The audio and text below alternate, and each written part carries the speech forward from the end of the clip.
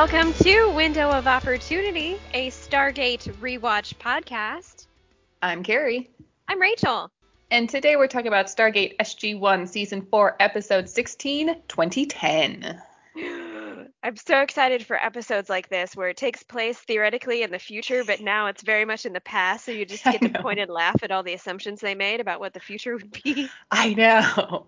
I think they did not too bad, though, honestly. Because it's also like alien stuff in the future. So it's not just Earth's future. It's also, there are aliens in our future. Yeah. So, but even like some of the clothes that they wear. Oh, I love all the clothing in this episode. Like Sam's dress at like the ceremony in the beginning. I love it. I want it. But, you know, I'm sure it was custom made for this episode. But I'm like, I love Tilk's robes are glorious. And you want Tilk's robe too? Sure, why not? Yeah, it did look pretty comfy. Yeah. But apparently was very annoying, according to Christopher Judge, according to the commentary. Which it's like just like Andy Makita, who's the director, was mentioned in passing that when they were like on that scene, it's one of the very few things Christopher Judge has like ever complained about was like the rows were just, I think it's just because they were quite long and like trailing on the floor, you know, a lot, and like kind of had a bit of a train behind him. I think it was just getting annoying like walking. Oh, you know, because it was dragging and stuff. Not really used to that for men clothes. No. It's typically a lady clothes thing. It is, yes. All right. Well, all right. What stats do we have for this one? Okay, so this episode originally aired on January 12th, 2001. It was written by Brad Wright, directed by Andy Makita, and on the commentary we have Andy Makita, Peter West, director of photography, and James Titchener, visual effects supervisor. And also this episode is in the official scripts book. So there will be some fun facts from this in addition to like commentary and general research that I do for this episode. So. And anyone actually listening to this, Carrie held up the book to the camera like she was doing a commercial for it, even though I know it's just for me. Well, just so you can see it, Rachel, isn't it lovely? It is. What is the official book called? Stargate SG1, The Essential Scripts. Ah. After this, we have two more in this book. We then have Wormhole Extreme and Abyss coming up to look forward to. Oh, both really good ones. Yes. I mean, it is the essential script, so it would be the good episodes. Yes. Yeah, true. Okay, so in this episode, a decade in the future, Earth's alliance with a highly intelligent race of aliens has rendered SGC obsolete. But when Sam, now married to a human ambassador to the aliens, uncovers a terrifying secret about these benevolent beings, she must reassemble SG1 to send an urgent message to the past. My first fun fact here is I watched this on Amazon Prime, and for some reason on Amazon, the episode summary is for the episode The Curse. Oh, really? That's funny. Yeah. I was like, for a second, I was like, wait, did I like scroll back an episode? I was like, no, it's episode 16. Because for some reason, the one problem I have with Amazon is it doesn't have the episode title on the screen when you're sort of scrolling through the episode list. It just has like season 4, episode 16, and here's the summary. Like the episode title isn't there for some reason, which is weird and I don't like. And I would really like the episode titles on screen when I'm scrolling through the episode list. Amazon, please and thank you. Not that anybody there is listening, but just putting it out there. Yeah, I think they do that just if you've like selected it, but in order to do that, you have to like start watching the episode, and so it gets very tricky in that regard. I have experienced that myself. Yeah. Yes. Luckily for this, I've already looked up what the episode number is, so it's not too bad. But just if you're looking for, I want to watch episode 2010, which one is that? And there's no episode titles on screen. You're like, well, crap. But anyway. Yeah. Okay. So this episode opens with a man seated in an outdoor cafe reading a newspaper with the headline, "A Shen Promise Anti-Aging Vaccine Worldwide," which that's a very interesting headline. That'd be kind of nice. Sam then comes up and sits down, apologizing for being late and calling him hun. They're also wearing rings. So apparently Sam is married to this man. What? But she also has the same hair and makeup. I know. I mean, I've basically had the same hair for 10 years, so I can't really fault her for that too much. But well, you've had evolutions of the same hairstyle-ish, so they didn't even try to like style it differently. Yeah, that's true. Yeah. But, you know, with hair that short, there's only so much you can do without just sticking a bad wig on her. And we know Stargate does not do great with wigs. So He's not. Yeah, anyway, so she's running late. It's okay. He's used to it. She's very busy. We also learn in this conversation that they've apparently been trying for a baby, but without any success, which is, fun, but nah. Yeah. Unfortunately, he's been waiting around long enough that he's already eaten and goes to pay the bill because he has to be off-world soon. So Sam's going to walk him to the terminal. At this point, were you like, what the fuck is going on? Like when you, like, do you remember like first watching this episode being like, what? Why are you, what? I don't, because Okay. this, I mean, aside from the ones from the first season that are, like seared into my brain, probably because I watched those the most, this is one of the ones that I very distinctly remember. So Okay. I don't remember what my initial reactions were. Okay. So Sam and Joe, this man, his name is Joe Faxon. I don't know if they ever actually say his name in this episode. I don't know if anybody ever calls him by name. I think they at least say Joe. Okay. Yeah. So this is Joe. And they appear on like a transporter thing, which again, like, what is going on? And he mentions getting a second opinion, but Sam reminds him about how advanced the Ashen are. And like, okay, who are the Ashen? What's going on? And they head inside, and you can hear the gate dialing as people are walking around. He teases her about how long he'll be gone, but assures Sam he'll be back for the anniversary ceremony tomorrow. There is then an announcement of outbound travelers to the Confederation planets. Please stand by in the departure area. He heads down to the escalator to the Stargate that is just standing out in the open as we cut to the opening credits. And it was much larger, so that's a new one. No, that's the same gate. But it's huge. No, it's like freaking huge. No, it's the same gate. Same gate? Why did it look larger? I don't know. Maybe because it's in a big space. So, Maybe. but It looked like twice the size of the other Stargate for me. No, because they only have one gate that like actually spins. So anytime you see a spinning gate, it is the same gate. All right, so I was just crazy pants. It's not out of the realm of possibility. Yeah, but unfortunately, not true this time. Okay. So we have our second fun fact here. So this location where the Stargate terminal is, which is very cool. This is the Plaza of Nations in Vancouver. It was built for the 1986 World Exposition and was basically the center of the entire complex. The expo saw participation from 52 different nations, provinces, territories, and states. The expo attracted more than 22 million visitors from all over the world over the course of about 5 months. And this location can also be seen in the 2005 Fantastic Four movie and X-Men 2. It reminded me of the JFK Museum in Boston, which I have actually had the privilege to see. That is just like this huge area of windows, ridiculously large, and it looked really cool. So yeah, thought it was neat. Yeah, I do find it interesting, and they kind of talked about this briefly in the commentary, that at the time of filming, this building was already 15 years old, but still looked cool enough to be like 10 years in the future, which I thought was cool. So the architects knew it was up. Apparently. Okay, so back at the Stargate terminal, there's a ceremony going on, and we see a large screen being lowered from the ceiling for the President of the United States to address them. And guess who it is? Our favorite, the asshole fucking Kinsey, who apparently succeeded in his bid for the presidency. So, the aforementioned bid. Yes. He does say some very nice words about SG1 and how they're responsible for introducing the Ashen to the U.S. and Earth in general, and how Kinsey was then able to negotiate their relationship and the admittance of Earth to the Ashen Confederation, which helped when the Gould came back to Earth. He reads from Jack's report, who Jack is not there, from their encounter with the Ashen. These folks sound too good to be true, willing to share their science and technology, friendly, smarter than we are. One thing's for sure, the Gould are coming, the Ashen could save our asses. And that is apparently indeed what happened sometime in the past.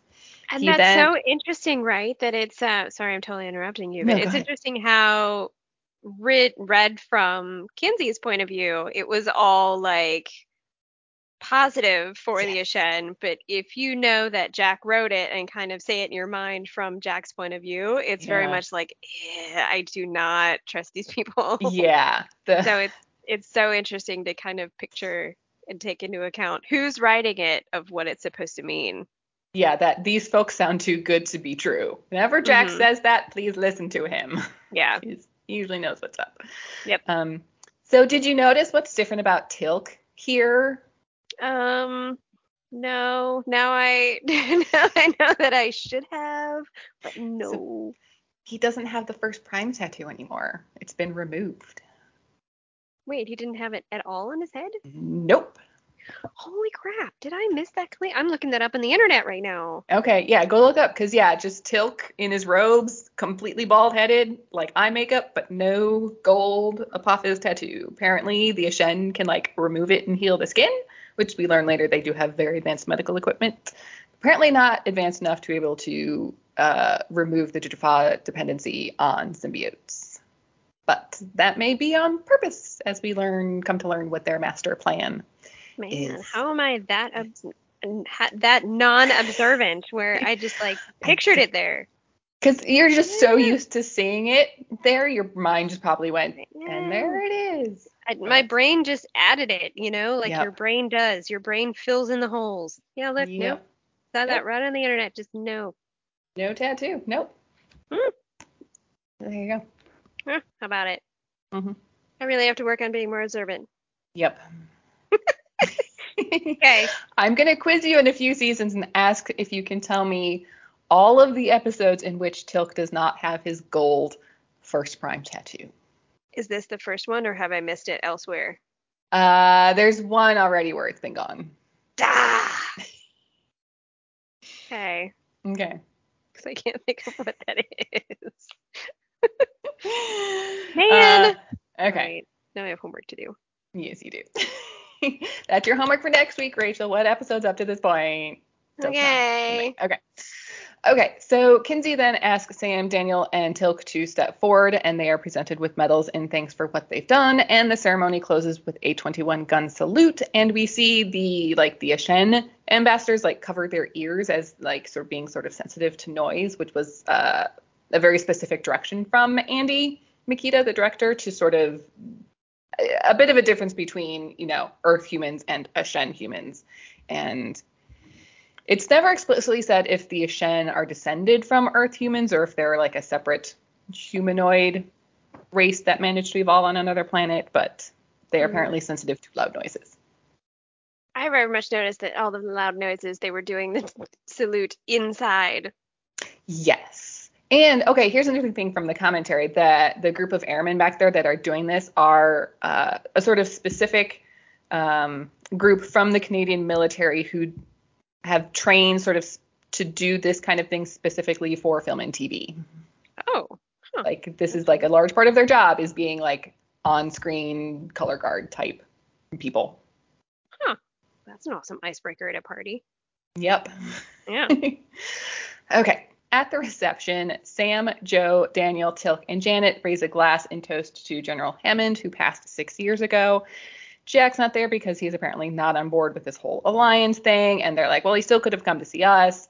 And Janet mentions that she almost didn't come since basically her job is now obsolete when they are interrupted by an Ashen named Mollum.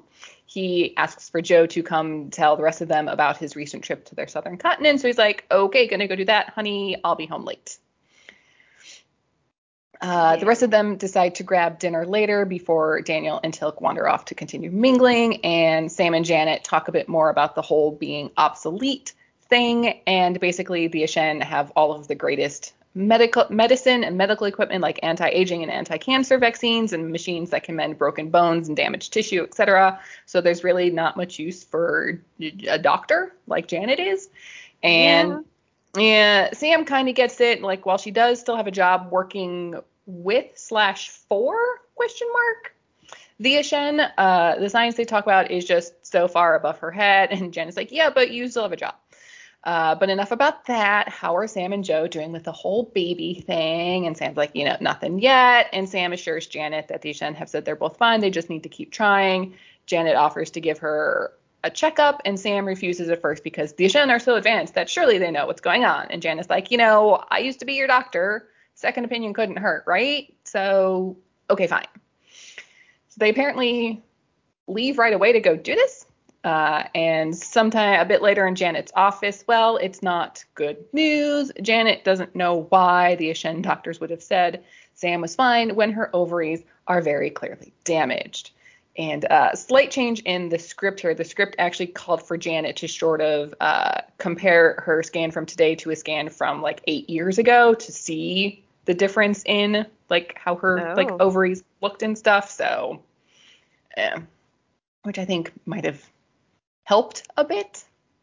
But I mean, it clearly does show like damaged ovaries, but it would have been interesting to see, the difference. What healthy ovaries look like in this particular scan? Yes. Yeah. I mean, got the point across too. Yeah. So, yeah. It worked. Yep. And Sam's just like, why? And Janet's like, I don't know why, I don't know when, but some time ago. And Sam's like, no, that's not what I'm asking. I'm like, I want to know why they lied to me.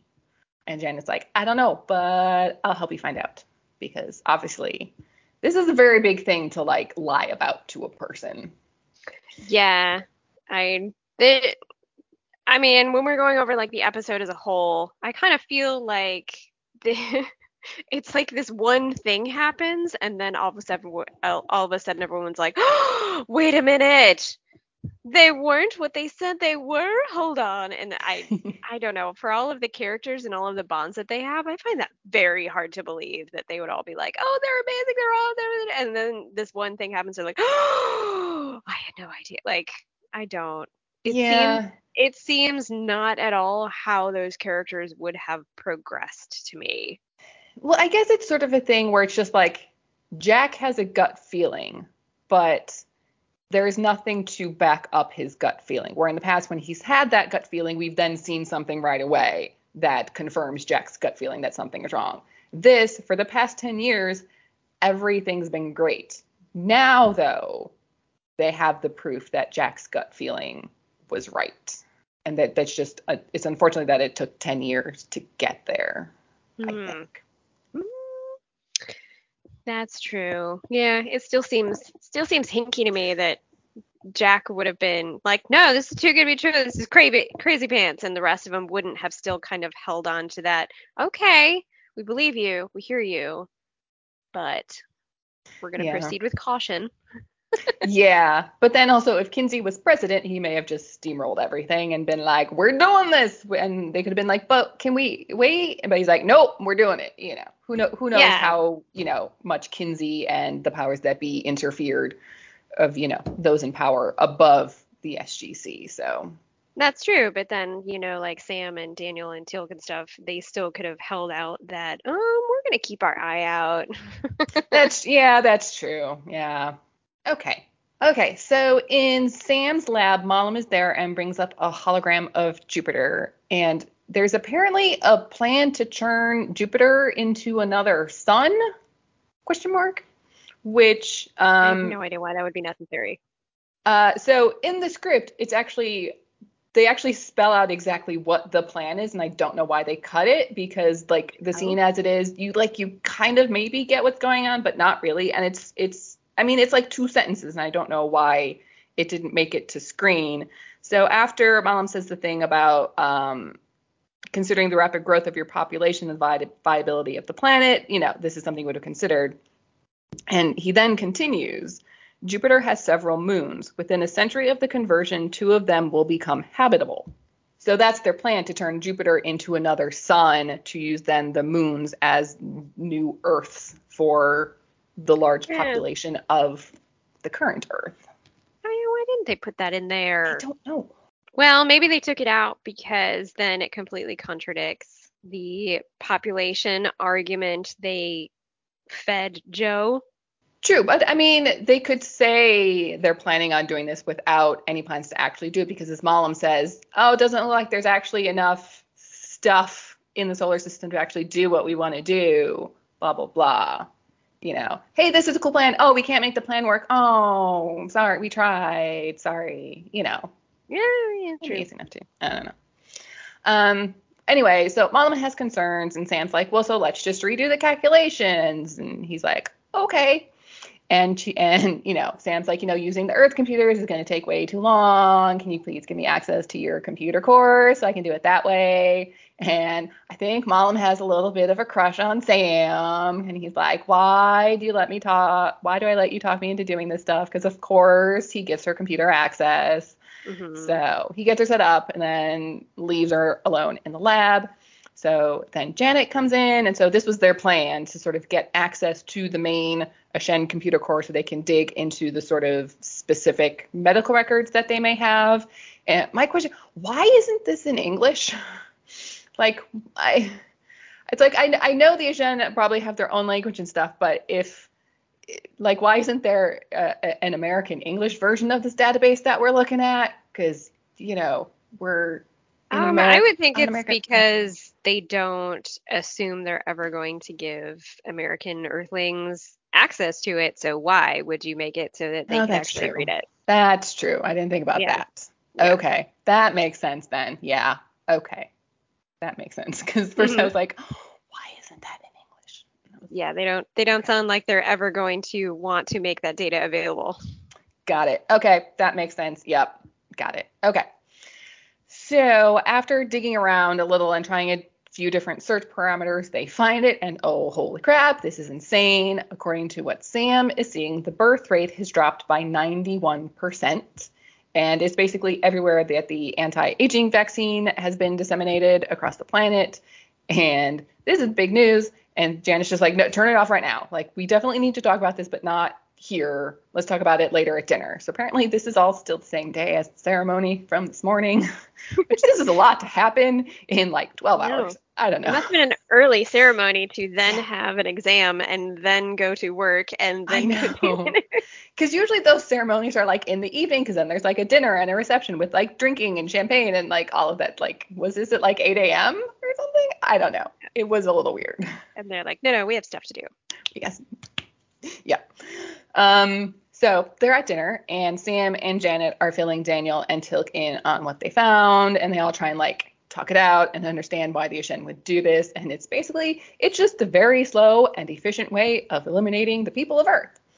And Daniel wants to do something, tell somebody, and then Janet speaks up about the night before General Hammond died, that he had called her to say he had something very important he needed to tell her, but he couldn't tell her over the phone. And then that evening he died of a heart attack, which Janet said was impossible, but the Ashen doctors assured her that it's what happened. And apparently now she's thinking that he may have been murdered.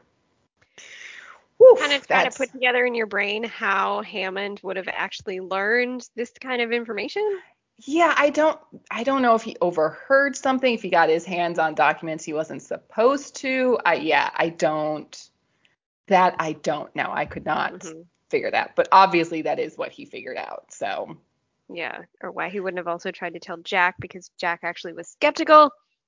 Yeah, I mean, maybe he went to Dr. Fraser because it's sort of medical stuff that isn't his thing, and maybe he wanted confirmation of, is what I'm seeing what's like actually like, am I right about what I'm seeing in this, I don't know, report, or what I overheard or something.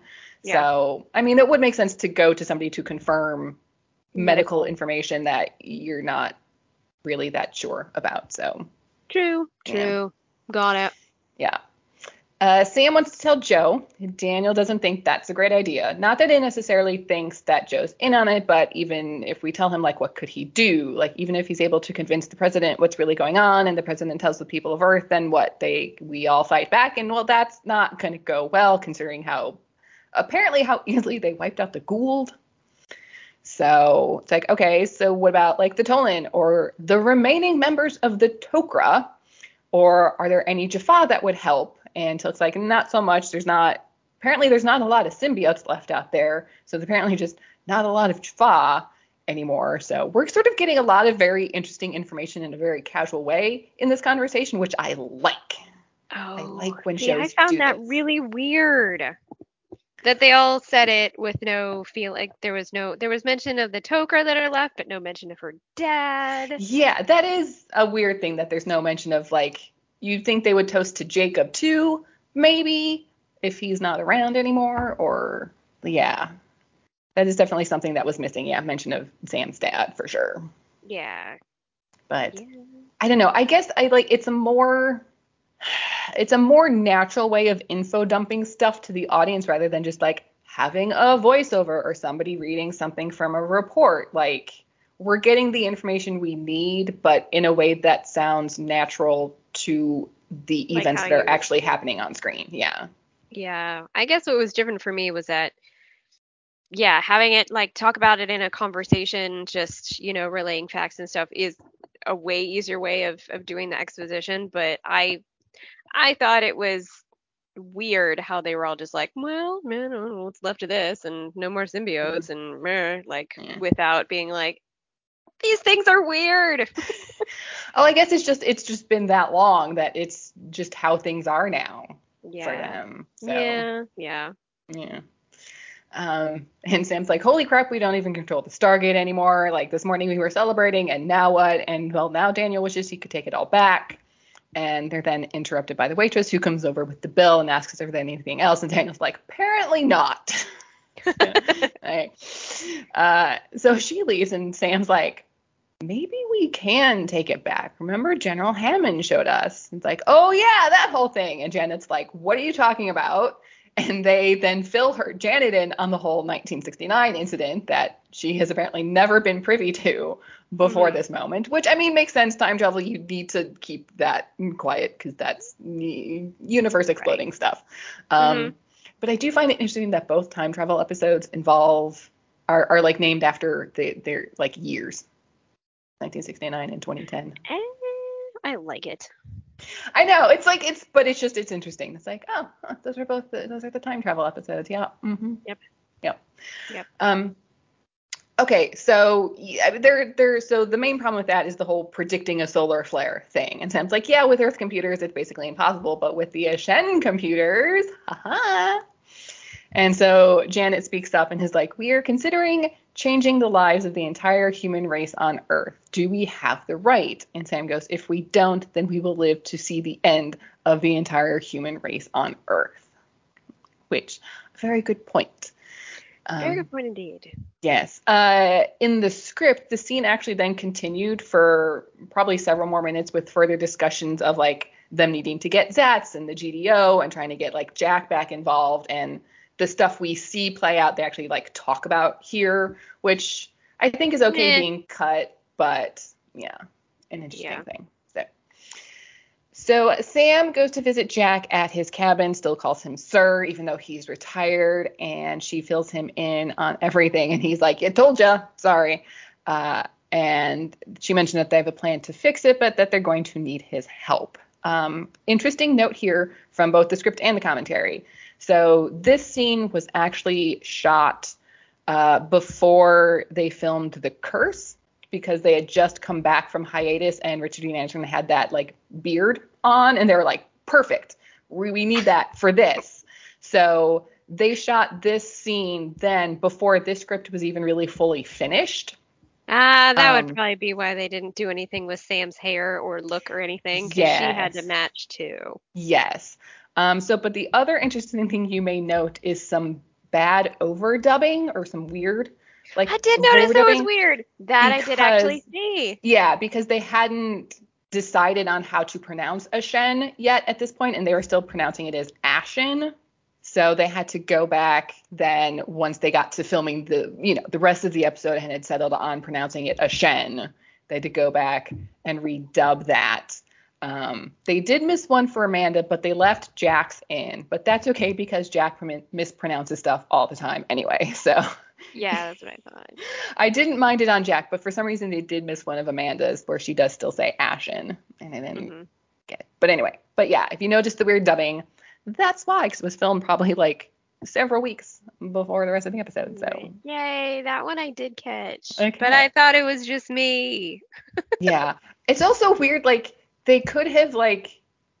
Because it's very obviously Amanda Tapping's mouth not matching the words that are coming out of her mouth. It's like, why didn't you like cut back to Jack? And so we just hear her saying Ashen without having to then also see her saying Ashen, which you wouldn't think would look that different, but it really does. Yeah, So weird I don't face know. moves. Yeah. Yep. Anyway, Mm. so she then fills him in on the plan.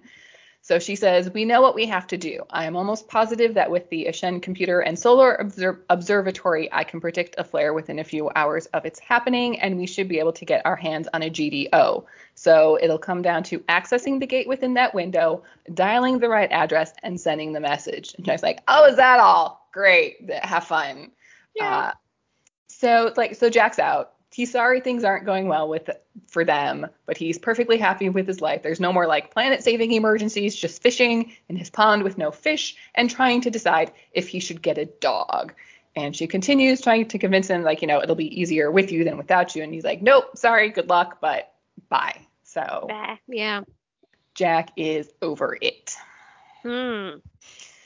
So Sam pops up back at the Stargate terminal where Daniel and Tilk are waiting and is like, well, we're on our own. So Daniel may have found a GDO. Apparently the only working GDO is on display at the SGC. So that's going to be their next stop. But they're like, Tilk, you should go back to Chulak so as not to raise any suspicion. And Sam will get back to him in a couple days.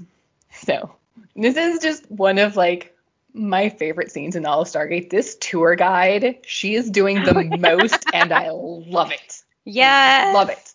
So we're at the SGC. The tour guide exits the elevator with a group that includes Sam and Daniel, and they're on level 28, and she wants to know if anyone knows what very special room is on this floor. And the little kid speaks up and says, it's the gate room. She's like, that's close, but not exactly. And Daniel's like, it is the gate room? It really is the gate room. And then, just again, one of my favorite lines, where she goes, what I'm sure many of you don't know is that officially it was known as the embarkation room because that's where the SG teams embarked from. Okay, now we're walking this way. She's so good. I love it so much.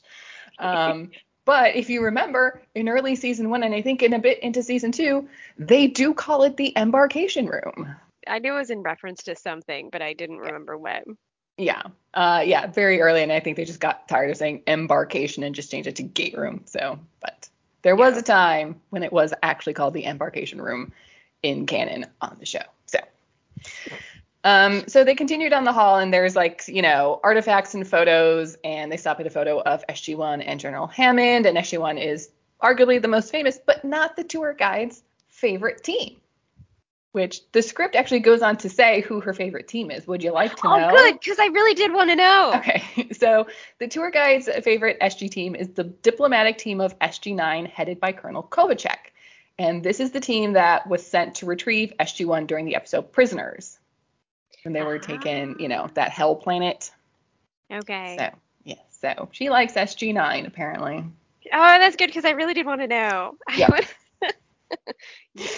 So we make it to the gate room, and there are exhibits set up, all over the room, including a replica of the gate. And for some reason, behind the mouth that's right on the left there is a banner from Bedrosia from the episode Newground, which I don't know why that's there. They didn't get one of those. They just, jumped back through the gate. So I'm a little confused as to why we have a Bedrosian banner in our gate room on display, but.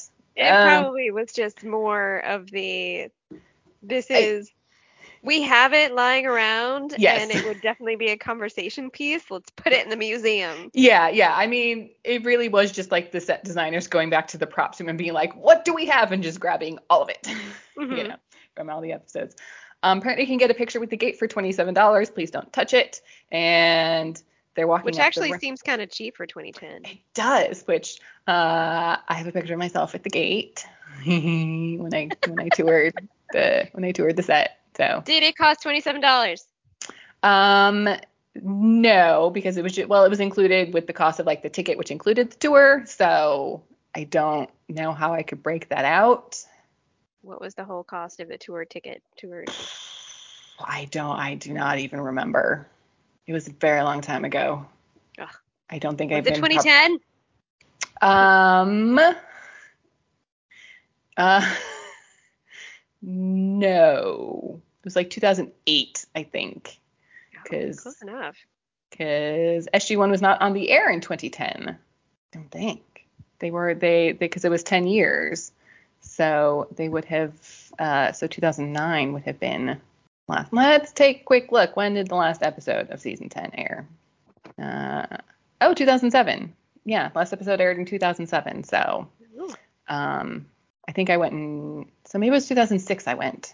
I don't You remember. went while it was still on the air, yes? Yes. I went when like they had announced it had been canceled. I was like, I need to go so I can tour the set before they tear it down. So it must have been 2006. Ah, Because they were still filming. alrighty. So Sam and Daniel start walking up the ramp, and oh hey, there's Jack. Apparently he changed his mind. Which I love too how they introduce him, that he just suddenly looks at them and is like, and we're What? walking. Yeah. We're walking, making fun of the all famous Yep. tour guide. I love how it's just very casual, like nobody says anything other than just like we're walking Okay. and we'll pass. Love it. Yes. Yep. So up in the briefing room, Jack is waiting with some equipment like Zats and the GDO, and the Zats are still operational, which is cool. The GDO, however, is just a replica. It's fake, so crap. We then get Walter comes in and is like, "You guys can't be in here." It's like, "Oh wait, it's you guys. You still can't be here." And they kind of like sweet talk Officially. him. And they ask him where like the real GDO is, and he doesn't want to tell them, but eventually tells them that it's on the president's desk in the Oval Office. And this is the episode where Walter is given his first name. So Ah, he did not have a nice. first name prior to this. It was not actually in the script. It was just like a sort of flub and ad lib from Rick to recover from like apparently not remembering what his line was supposed to be. So Oh. that's why it's kind of like Walter, like he's trying to buy himself time to Mm-hmm. remember what he's supposed to say. I did read something that they had thought about naming him Norman, but they never got around to actually putting that in the script. So then once Rick called him Walter, then well, it just became Walter. So I mean, it fits. So obviously he went with yes, the ad lib. yep. Mm-hmm.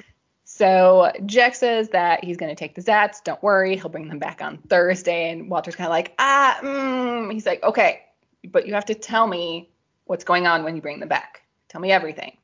And so then he leaves. Sam and Daniel yell, thank you. And Walter yells back, Thursday, which that was an ad lib. That was not scripted. That was just them saying him going Thursday. Like, Gary Jones, good on you. So Sam thinks she knows how to get the GDO from Kinsey's office. And they're like, Joe. It's like, yep. Husband. Got to bring him into this, unfortunately. Yes. So back at Sam's house, Joe comes home, checks in on Sam, who seems a little depressed. Apparently, Mom had mentioned that she'd left work early, and Joe just wants to keep trying. And Sam's like, we can't. Like, nobody can. Hard cut to the restaurant with Jack, Daniel, and Janet, who have met up after the little excursion. Daniel has written the note that he thinks they should send, and Janet and Jack are both like, that's it. And he's like, I think this is a situation where you want to keep it purposefully vague, like just enough to get the necessary information across, but not too much because time travel, who knows how it works. And no, Jack, they can't include any information about who won any of the various sporting events over the last few years. Sorry. Jack then suggests that everyone write their own note just in case, or I guess plan A doesn't work. So, which, not a bad idea. Yeah. True. So back with Sam and Joe. Turns out Joe knew about this. I mean, Oh, which I was like, Joe. yeah. But apparently the Ashen had assured him it'd only be like 30%. They fight because of course they would. And she was like, you kept this from me. And he's like, you kept secrets your whole life. She's like, that's not the same thing. And it's really not. It's like, this is, yeah, I'm mad at Joe too. I know, and I wonder how the Ashen would have sold that to them Yeah. of oh no, it's selective. It's only going to be for like 30, but like how? I very much would have been asking questions of how exactly are you going to do that? Yeah, and how are you going to choose the 30%? Like, but then they also introduce an anti-aging vaccine. So you're going to prevent us from having children, but help us live longer. So Yeah. how does that work? So discussion question for you. Okay.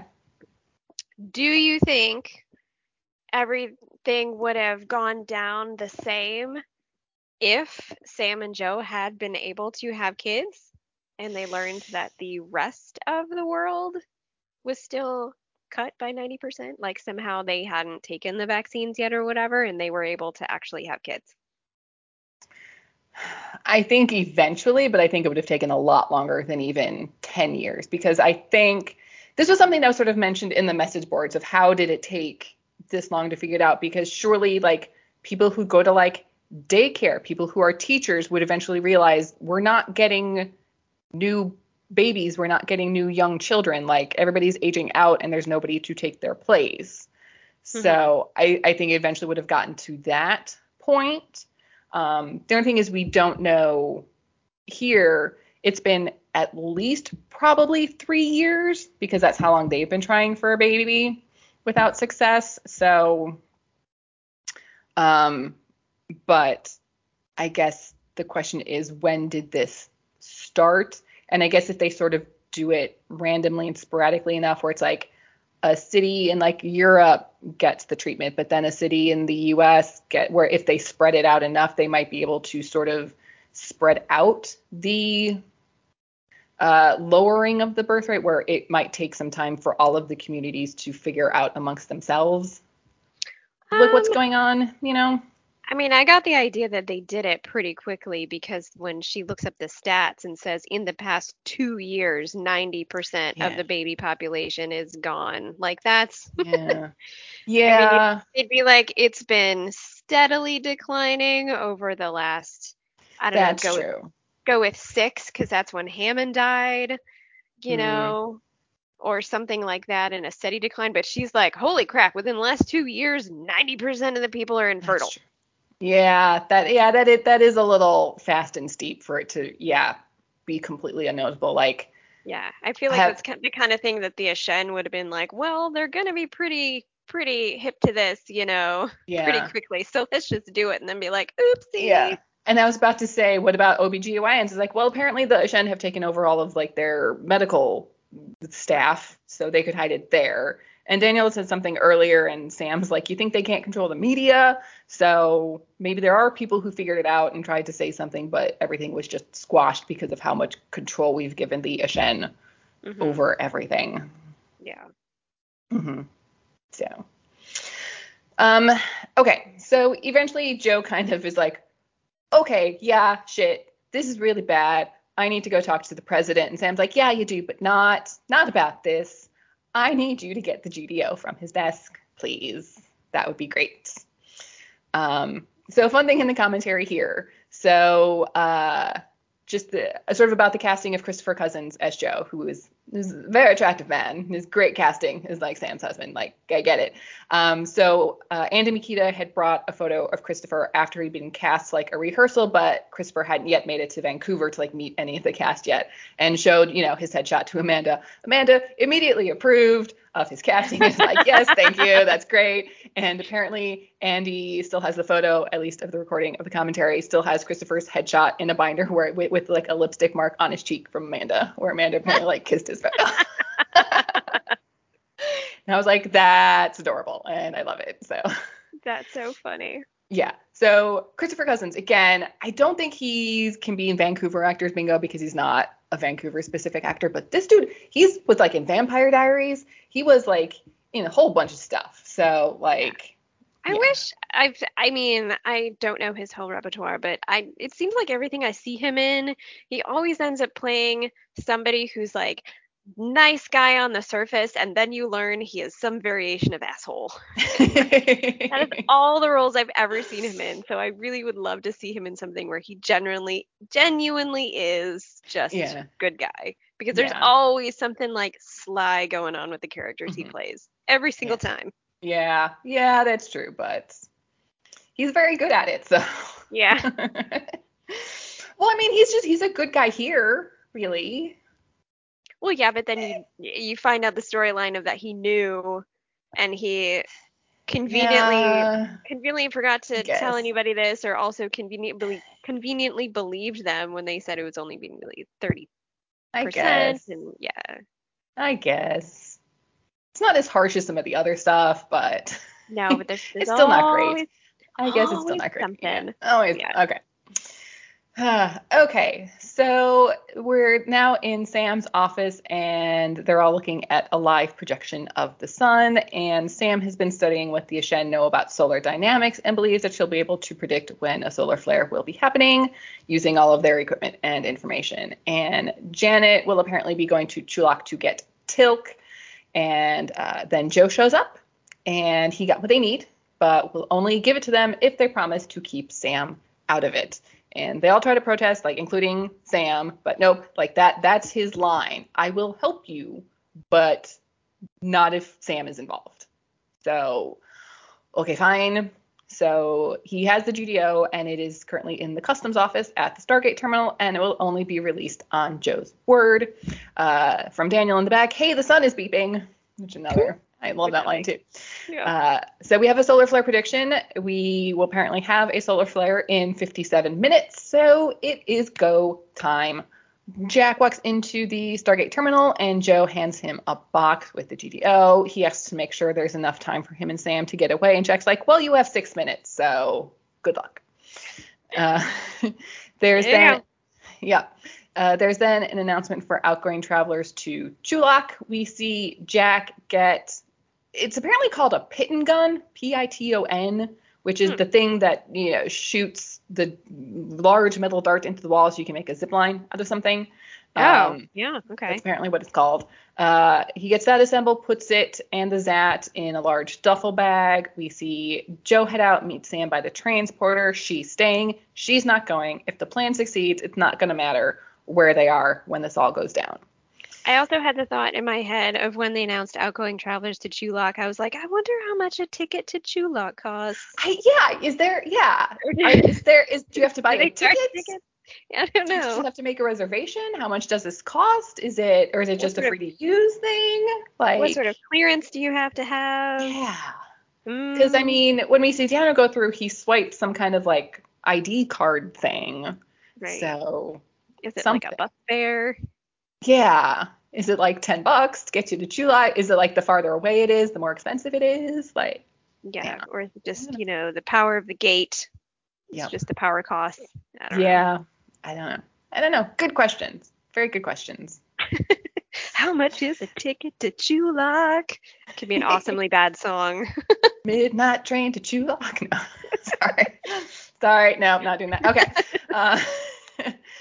So, very inconveniently, Malum shows up in front of Jack and is like, hey, nice to see you. They talk about like him not being at the celebration, but why he's there now. And Jack very quickly is like, Tilk, my buddy Tilk, he's coming back into town and we're going to like see each other and hang out because I haven't seen him in a while. And so we then get the incoming wormhole from Chulak.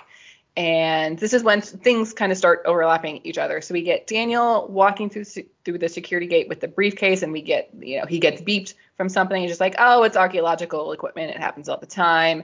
Then Tilk and another Jaffa come through the gates carrying their staff weapons, which are not allowed. And the guard's like, I need you to give it to me. And Tilk's like, sure, and just blasts him, which is like very convenient line. Like it.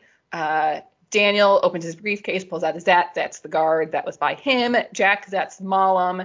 Tilk heads to the DHD and starts dialing. We then get a call over the PA system. Terrorist attack in progress.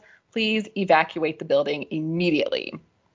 We then get some sort of automated defense kicking in that starts firing at Tilk. And there are these sort of little like pinpoint laser blasts start hitting him. If they knew that was going to happen, I'm not quite sure why they didn't start firing at those first.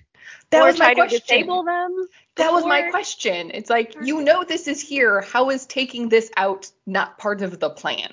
Because this is going to happen. First priority. Yeah, I don't. Disable the automatic defense system. How is that? But they also seem pretty easy to do if Tilk can just fire at them with his gun, or you can like over electrify them with the Zat gun. Yes.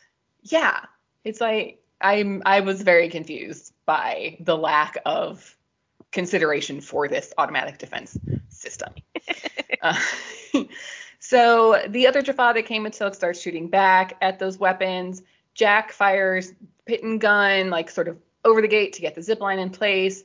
The other Jaffa is killed by the weapons. Tilk gets hit a few more times. People start running out from the building, so Sam runs in with Joe running after her.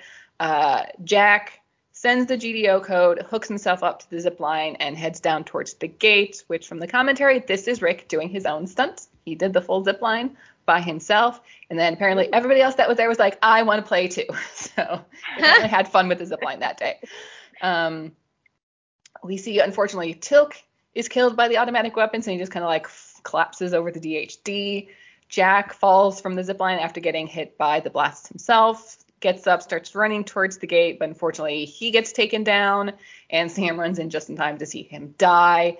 Daniel gets up, starts running towards Jack, is killed himself, like on the stairs of the gate. So Sam runs down the escalator as Joe runs into the building, yelling for the automatic system to be shut down.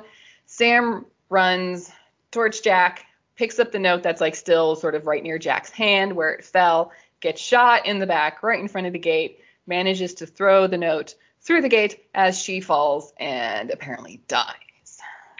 I missed where the blood came from.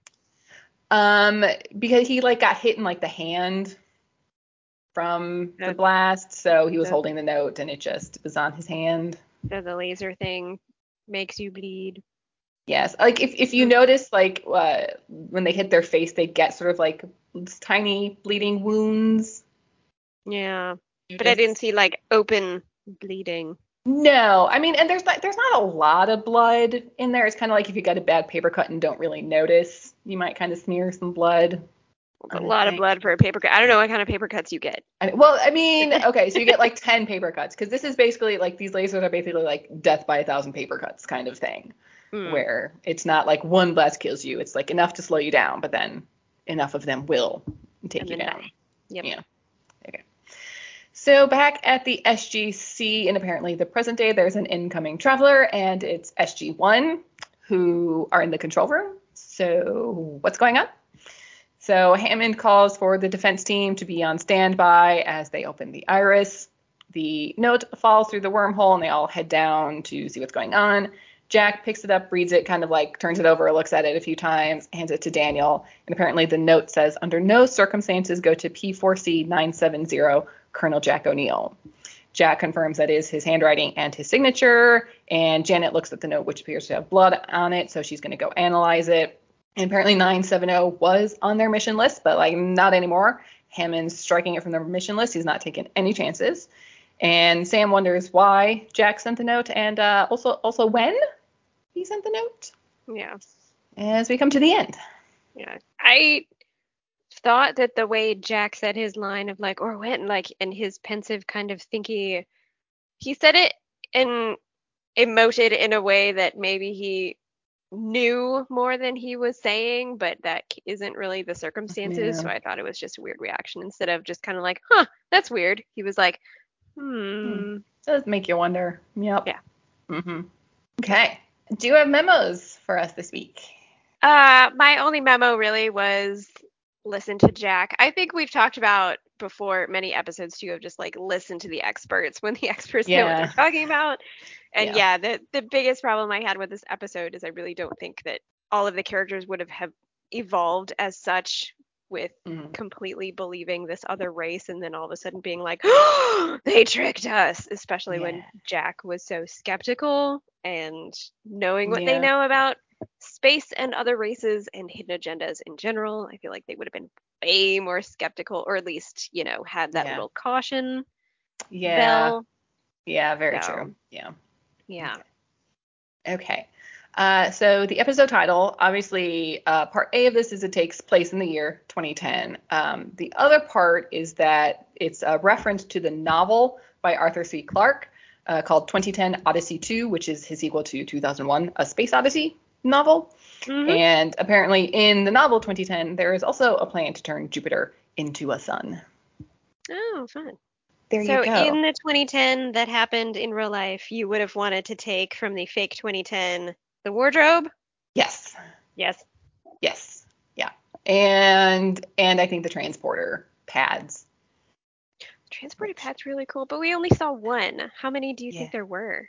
I mean, I guess that's the question. I mean, are they like within cities, or are they just like from city to city, or are they like bus stops now where they're like, every 2 or 3 blocks? I don't know. Yeah. I don't know. That would be a pretty cool idea. Yeah, Andy did mention that he's kind of sorry they never filmed like the front of it because like the art department did a really good job of like making it like the front of it like where you actually like input whatever it is you would input to go actually like look really cool, and for some reason they just never filmed it from that angle. Oh. They were like, Yeah. Oh man, if I was an art department person too, I'd be really sad. Yeah. Here's my question for you. Did you realize that the Stargate terminal is in Washington, D.C.? Oh, nope. Yeah. It's supposed to be in D.C. Oh, interesting. Yes. Well, it makes sense though. If you're going to have one awesome thing that is intergalactically relevant, you might as well put it where the government can keep an eye on it. Yeah. I mean, yeah, it does make sense, but I wish they had made that a little clearer in the episode. Like when they're at dinner, that sort of first night after the ceremony, that matte painting out the windows is Washington, D.C. So, but that's really kind of it. Yeah. So, yeah. Yeah, I guess I was also wondering too of like how much of this stuff was for like public consumption, like we talk about, the transporter things. Obviously the medical stuff was, but can like normal people go to Chulak, like we were talking about before? I wish they had kind of described that as well, of how much this stuff was still pretty hush hush and elite, and how much was it, for the everyday man. Yeah. Also, it's still in America. Yep. Yeah. You'd think they'd maybe put it where like the UN is or something, maybe. Yeah. But nope. It's still ours. It's ours, people. It's ours. Yep. So, yeah. Okay. But overall thoughts for this episode. We like it. Overall, this is one of my favorite. I love futuristic time travel-y stuff, especially like I said, when it's taking place in the future, which is now the past. Yes. Yeah. So you can point and laugh at everything that they assumed when would be. Yeah. And this is definitely one of the ones that sticks out in my brain too, because it's also very interesting of making that choice, right? Of like like I was saying before, of if Sam and Joe had been able to conceive kids, and if they had kids, would they still have made the same decision of like, but I have my family, I have everything I need, but do I do this for the greater good instead? I like that kind of thought experiment too. Yeah. It is. Like Janet said, of do we have the right to make this decision for everybody? And I mean, okay, so here's the question. Did they make the right choice? I think so. Yeah. Okay. Yeah. I mean, me too. Yeah. Obviously, yes. Yeah. Okay. Before we completely wrap up, we have an email. We do. Yes. That's exciting. From a new listener. What? Robert. We're up to 5. We might be at 7 now, I think. Holy crap. So this is from Robert. He goes, so I only recently found this podcast and am rewatching now, and I'm on the season 3 wrap-up episode. But it's been mentioned a few times about if a planet's whole inhabitants live near the gate. For me, I've always thought it had to do with how the Goa'uld impacted the planet. On planets that seem to have not been impacted by the Goa'uld in a longer time and have been allowed to grow and evolve technologically and as a civilization, seems to have other countries and or villages that are mentioned, but planets that inhabitants have more recently been enslaved all seem to live near the gate, probably because they just haven't been able to grow. I like that. Yeah, I mean, that does make sense because it is mentioned several times that the Goa'uld do try to keep populations down. So I guess it really just is how involved, quote unquote, the Goa'uld still is on a planet. Yeah, I think they go over that concept a lot more in Atlantis, don't they? With the Wraith and stuff. Yeah, with the Wraith of purposefully not allowing populations to evolve to a certain point, so therefore they're all kind of still centralized and small. Yeah, and they probably not technologically advanced so that they can become then a force against the Wraith. Yeah. Right. Yeah, and that's probably a concept that is just kind of generally thought of in SG1, but they don't specifically say it. Yeah. Like I think it's probably a lot clear if sort of in recent episodes in like Demons, where there's, that Unis who sort of is the mouthpiece of the Gould, if you will, Right. Like that planet makes sense why everybody's still just kind of right there because, they're still a very active threat to them. So, yeah, that makes sense. Yeah. So, Robert, we agree with you. Yes, we do. Thank you. Thank you for writing in. Please write in some more. All right. Well, I think that's going to do it for us this week. As always, thank you for listening. And you can find us on Twitter for now at SG_rewatch, or send us an email at woo, that's WOOSG rewatch at gmail.com. Don't forget to rate and review us, please. And we will see you next time for Absolute Power. Bye. Bye.